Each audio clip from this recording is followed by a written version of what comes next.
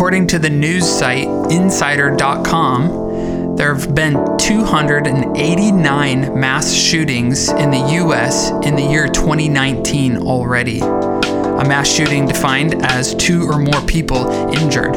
What's the Christian response to this? This is Consider It, where we're considering questions regarding life, theology, and the church. Consider It is a ministry of Redemption Bible Church here in New Braunfels, Texas. Do you have questions regarding life, theology, or the church? If so, text the word redemption and your question to 474747 and we'll consider your questions. To learn more about our church and everything we're doing here, visit redemption.bible. I'm Aaron Orozco. And I'm Blair Cushman. Let's consider it. Hey guys, thanks for joining us today on Consider It. As always, let's start with the question that was submitted today. It says, what does the Bible say about self-defense?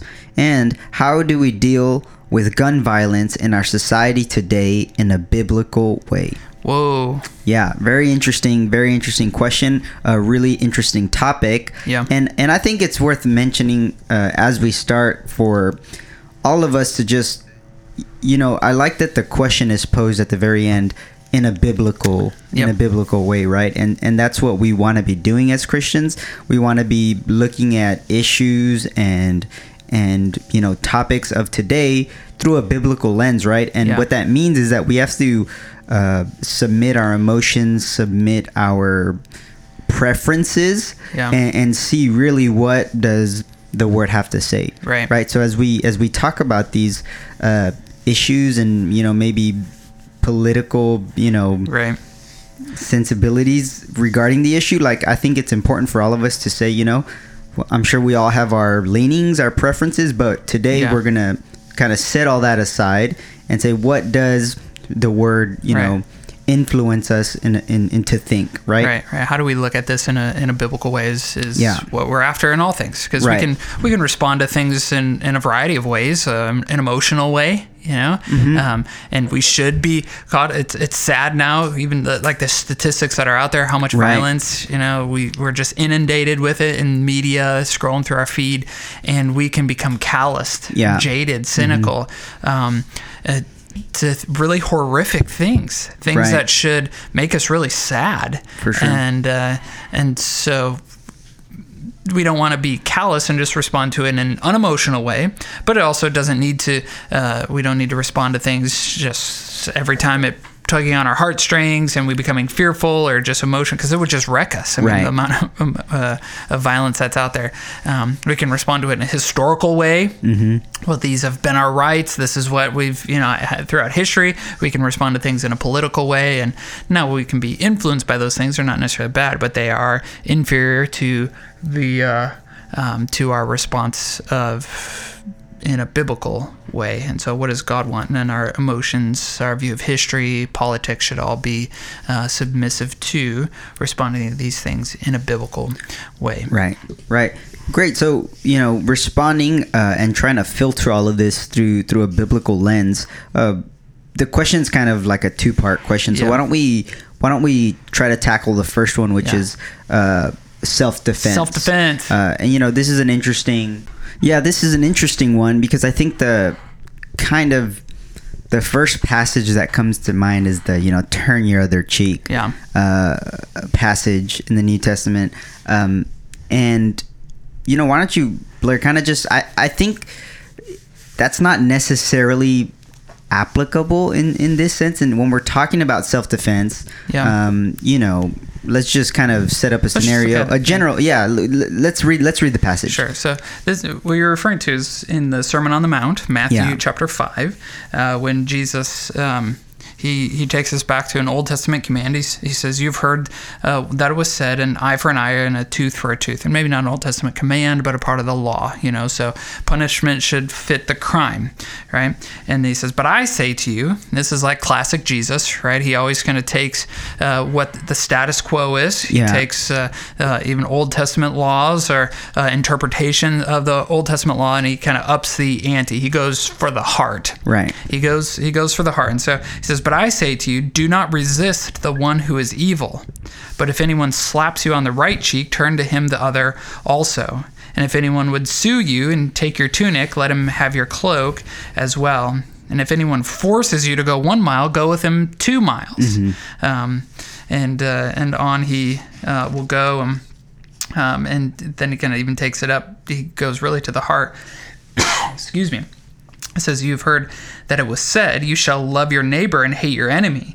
But I say to you, love your enemies and pray for those who persecute you. And so now he's just like, yeah, he's gone beyond our actions, beyond retaliation, and he's really taking it to our heart posture, which is classic Jesus, right? It's what makes him profound and apart, because it's not just about rules and laws, it's about our heart attitude towards him and towards other people. And so, this one is one of the verses that gets referred to in issues of self-defense. You know, okay, I should just if somebody's trying to harm me, I should just be passive and not fight him back, not protect myself. Woman, if you are walking down the street and somebody comes to try to rob you, to hurt you, just let him do it. Yeah. Well, I think that's just kind of taking Jesus' words a little too far. Do we just not fight back because somebody is trying to kill you or to hurt you or whatever? I don't know that Jesus would necessarily advocate for that. I don't think that's necessarily what he's going after here. What he's going after is, the quarrelsome, angry, retaliatory, judgmental, justice-driven response to evil and wickedness. You've done this to me, therefore I'm going to come back at you, and you've tried to hurt me, now I'm going to hurt you in like manner. Kind of like the avengeful actions. Right, revenge and retaliation, all that. And I think that's the heart that Jesus is getting towards, because he is now upping the ante with an ethic of love and of grace. Right. And if somebody does hurt you, somebody does insult you, somebody does slap you across the face, you don't turn around and just slap them back. He's using even some hyperbole here to say, no, actually give him the other one, give him the other cheek, as a way to say, I forgive you. I'm not going to respond in like manner. As a matter of fact, I'm going to respond in a completely different way. But that's not to say just let yourself be taken advantage of. Right. Just let somebody hurt you or molest you or abuse you. For sure. Or go to the point of just killing you and just laying down like a doormat. And I don't think that's what Jesus is referring to here. Jesus has a heart for the vulnerable. Right. For the weak. And if somebody is trying to overpower you, I'd say, you have the right to fight back, to protect yourself. But that doesn't mean you're just going to go and kill them, and you tried to steal my purse, I'm going to turn around and I'm going to, shoot you and kill you. Well, no, that's not the Christian response here. Right. That's taking it. That's up in the ante in a different direction. But better to have a slap on the cheek and to forgive the person and to walk away.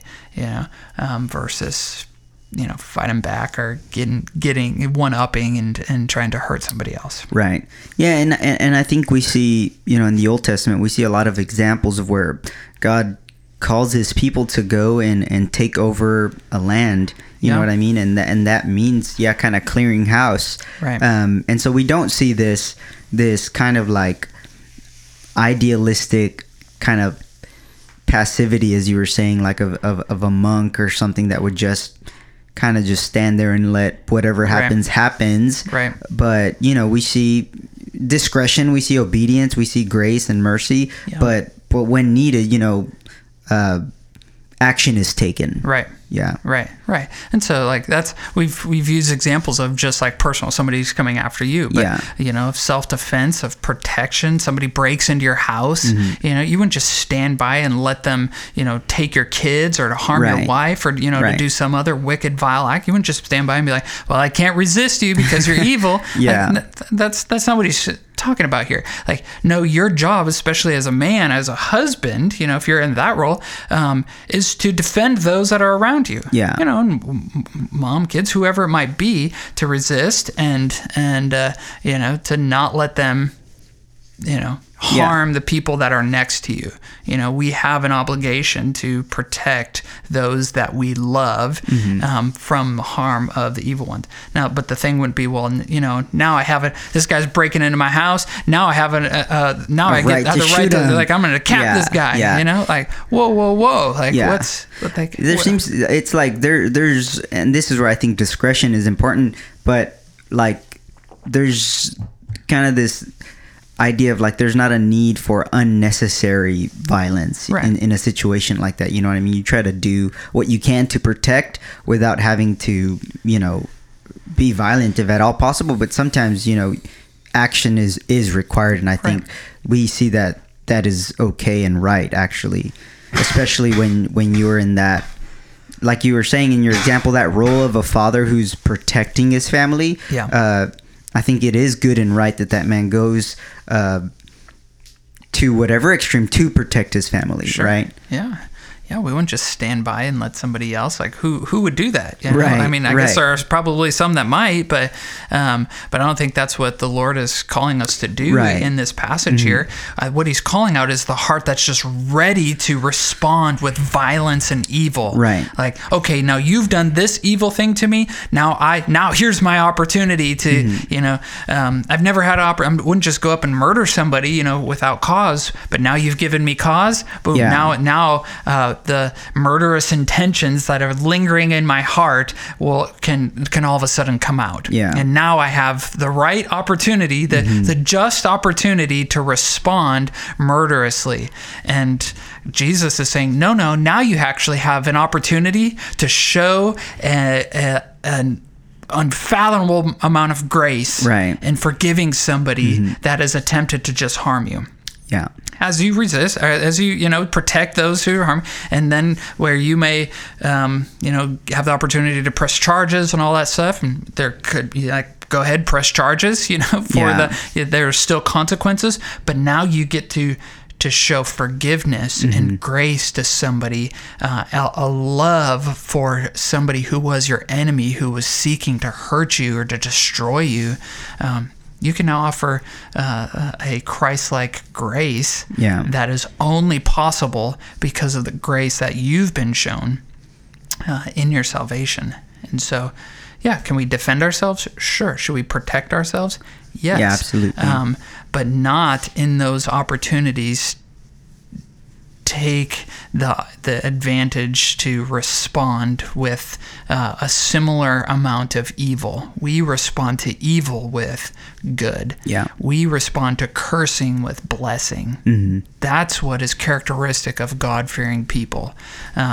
Not a passive, weak, I'm going to just lay on the ground and not do anything, because I can't. That's not what he's calling us to do here, but to defend ourselves. And so where do we see this come out is really in large part in the next part of the question that was submitted, the second question, right? How do we respond then to gun violence?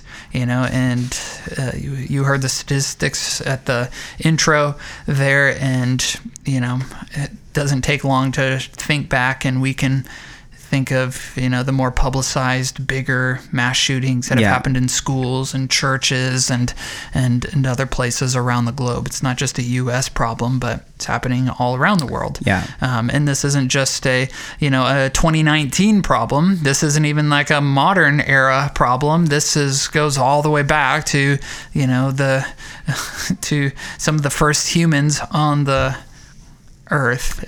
People have had violence in their heart, and so how do we respond to this in a biblical way?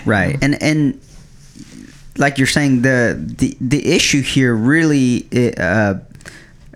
gun is really just the means and the tool, in this case the vehicle, but really the issue is the violence, right? And like you're saying, violence in our society, in every society, has been in existence since since the fall, right? And that's really, if we're going to think about it in a biblical way, right?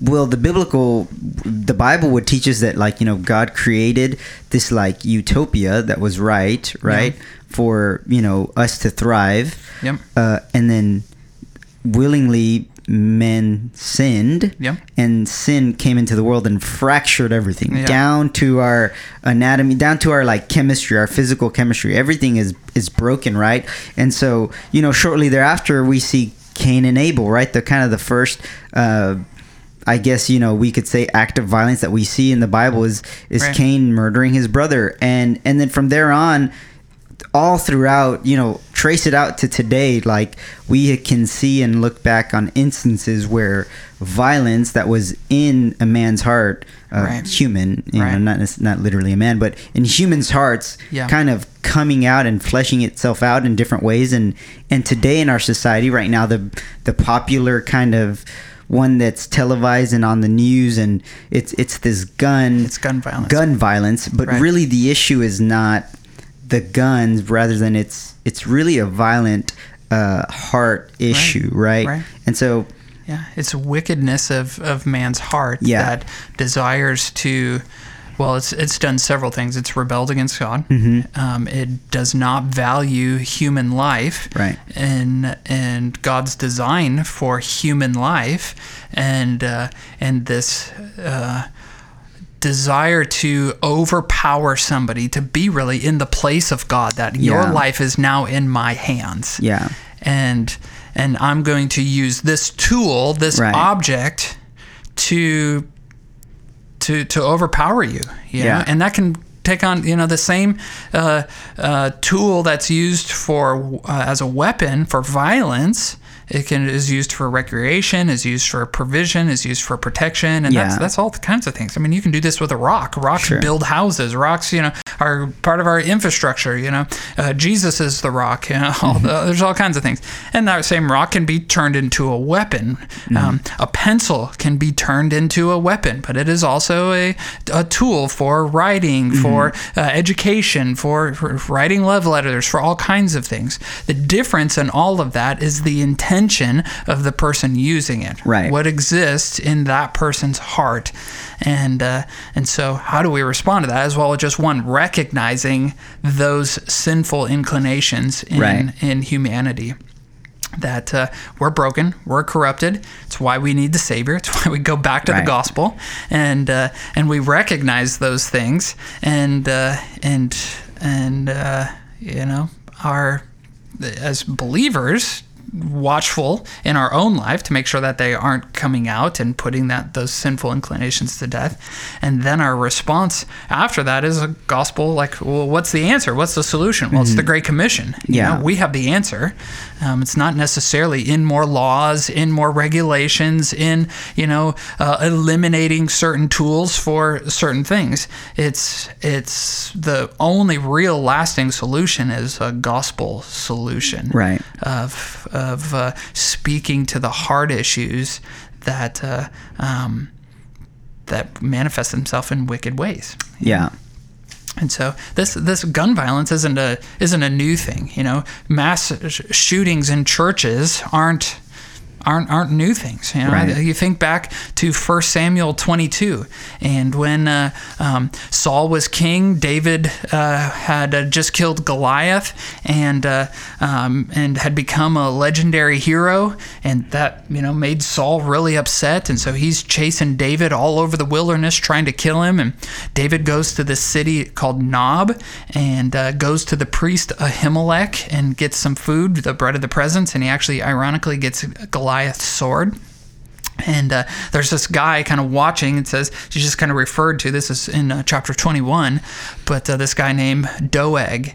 And he's just watching this. David then pieces out, goes into the wilderness, and shortly thereafter, Saul and his army comes, and Saul confronts the priest Ahimelech, tells his soldiers, hey, kill this guy. Soldiers like, we're not touching that. You know, we're not going to kill the priests. And so Saul's enraged. So he says, Doeg, you do it. And Doeg, in a fit of rage, takes an opportunity, doesn't just kill Ahimelech, he kills all 85 priests, and doesn't stop there. He goes into the city of Nob and annihilates, as 1 Samuel 22 says, all the men and women, children and infants, horses, oxen, and donkeys. Like, it just goes crazy. It's like, now's his opportunity to just wreak havoc on a whole city, right? And and kill everybody in the church, all the priests and everything. And so that's just like one biblical example of this. And so it's been around a long time. Yeah. And so what's the response? How do we as God's people respond? Well, what I love is actually Psalm 52 is David's response to it. He first warns Doeg and evildoers. He says, the steadfast love of God endures forever. My dad loves me. He's kept his promise to me. And so you better watch out, evildoers. Right. And then in the end, he makes his statements. He says, well, I'm like a green olive tree in the house of God. He's saying, I'm going to grow in the church. How do we respond? We keep growing in the house of God, among God's people, in the church.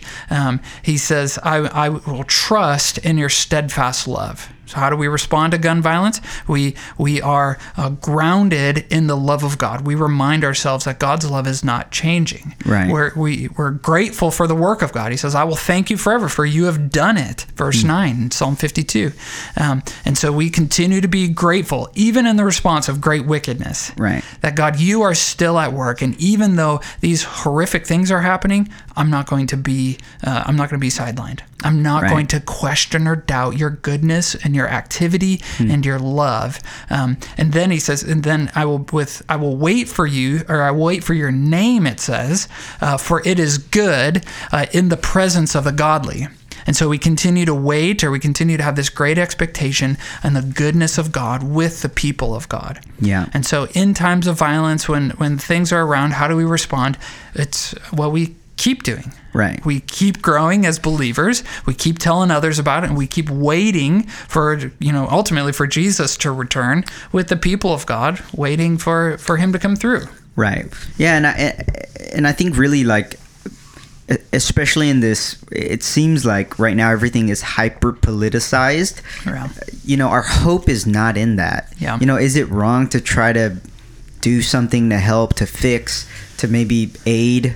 Yeah. Sure, right? But to put our hope in that and to say that a law is going to fix man's heart is just not, it's not a biblical perspective, right? Like, sin is rampant in the world, and we know that that's going to be the case until Christ returns, and the whole prophetic calendar, it happens, and then at the end it's going to be the new heavens, new earth, where there's going to be no more sin, no more tears, no more sickness. We're expectant for that, but right now it's this kind of already not yet, where we trust and we know that God is in control. He is sovereign, and yet sin is still somehow it's here, right? And we can't be delusional and think that it doesn't affect us, or we can make it extinct. Yeah. But at the same time, we should not live in fear of it, or kind of let it rule our lives. Right. Yeah, like the sin of man. Right. These are the things that we can't do. What do we do? Well, we just talked Psalm 52, 8, and 9 are tell us what we should do in response in a biblical way to, to gun violence or just violence in general. What we shouldn't do is, as you said, now we don't trust in necessarily government laws to fix things. The laws never fixed anything. I mean, they give good guidelines. Right. I'm not saying we don't go for better laws. I'm not saying we don't work for that. And we abide by them, and we abide by them. But but that's not where our trust. Some trust in horses, some trust in chariots, but we trust in the name of the Lord our God. Second, what we also don't do is we don't fear. Right. Because we can hear all this stuff, we can get inundated, and then just walk around cowering, skeptical and fearful and suspicious, and just worry about something happening. Oh, I don't know if I can go to church because there's been another church shooting and it might happen in my church, and so I don't know if I should go. I shouldn't send my kids to school because there's been another school shooting. I shouldn't, or I need to arm myself, and I need to get my my concealed carry because somebody might mug me at the grocery store. And yes, those things could happen. I'm not saying don't. I'm not even saying don't be prepared. Yeah. And churches and schools should have, active shooter plans and be prepared for those things. But that's not the reason why we come to church. Yeah. And we should not, come to church thinking, okay, are these people bad guys in here this morning? And allow that to distract us from the purpose from which we gather. Right. To worship Christ together. Yeah. And even like the going to school, and something bad could happen, and every kid that has got some issues or something, they could be the next serial murderer or something like that. Like, no, what they actually need is the love of Jesus. Right. And instead of you being fearful and worried and avoiding and isolating, no, go towards. Right.